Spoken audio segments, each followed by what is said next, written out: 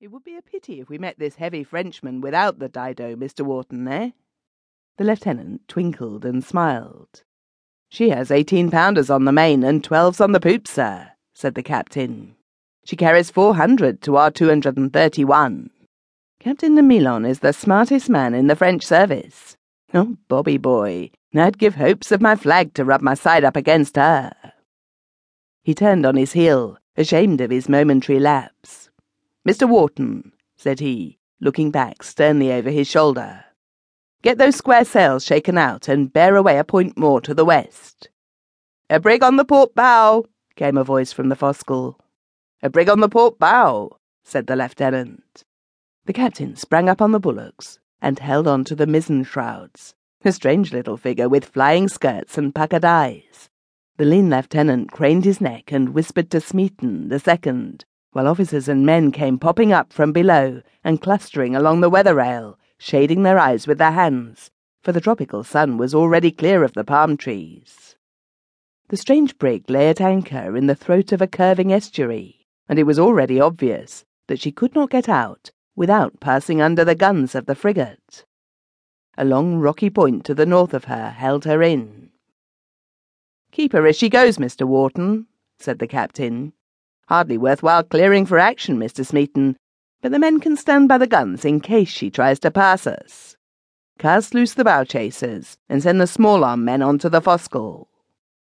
A British crew went to its quarters in those days with the quiet serenity of men on their daily routine. In a few minutes, without fuss or sound, the sailors were knotted around their guns, and marines were drawn up and leaning on their muskets, and the frigate's bowsprit pointed straight for her little victim. "Is it slapping sail, sir?" "I have no doubt of it, Mr. Wharton." "They don't seem to like the look of us, sir. They've cut their cable and are clapping on sail." It was evident that the brig meant to struggle for her freedom. One little patch of canvas fluttered out above another, and her people could be seen working like madmen in the rigging.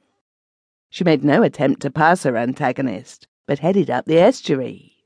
The captain rubbed his hands. "She's making for shoal water, Mr. Wharton, and we shall have to cut her out, sir. She's a footy little brig, but I should have thought a fore and after would have been more handy." "It was a mutiny, sir." "Oh, indeed." "Yes, sir. I heard of it in Manila. A bad business, sir. Captain and the 2 mates murdered. This Hudson, or Harry Hudson as they call him, led the mutiny. He's a Londoner, sir, but as cruel a villain as ever walked. His next walk will be to the execution dock, Mr. Wharton. She seems heavily manned. I wish I could take 20 topmen out of her, but they would be enough to corrupt the crew of the Ark, Mr. Wharton." Both officers were looking through their glasses at the brig. Suddenly the lieutenant showed his teeth in a grin, while the captain flushed to a deeper red. "That's Harry Hudson on the after rail, sir." "The low, impertinent blackguard. He'll play some other antics before we are done with him. Could you reach him with the long 18, Mr. Smeaton?" "Another cable length will do, sir." The brig yawed as they spoke, and as she came round, a spurt of smoke whiffed out from her quarter. It was a pure piece of bravado, for the gun could scarcely carry halfway. Then, with a jaunty swing, the little ship came into wind again and shot round a fresh curve of the winding channel. "The water's shoaling rapidly, sir," reported the second lieutenant. "There's 6 fathoms by the chart. 4 by the lead, sir. When we clear this point, we shall see how we lie. Ah, I thought as much. Lay her to, Mr. Wharton. Now we have got her at our mercy."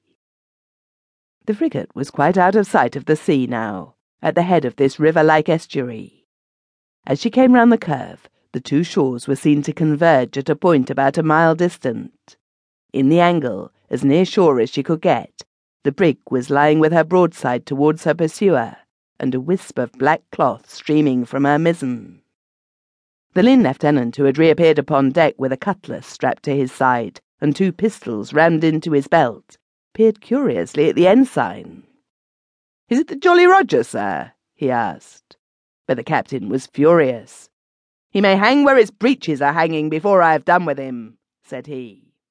"What boats will you want, Mr. Wharton?"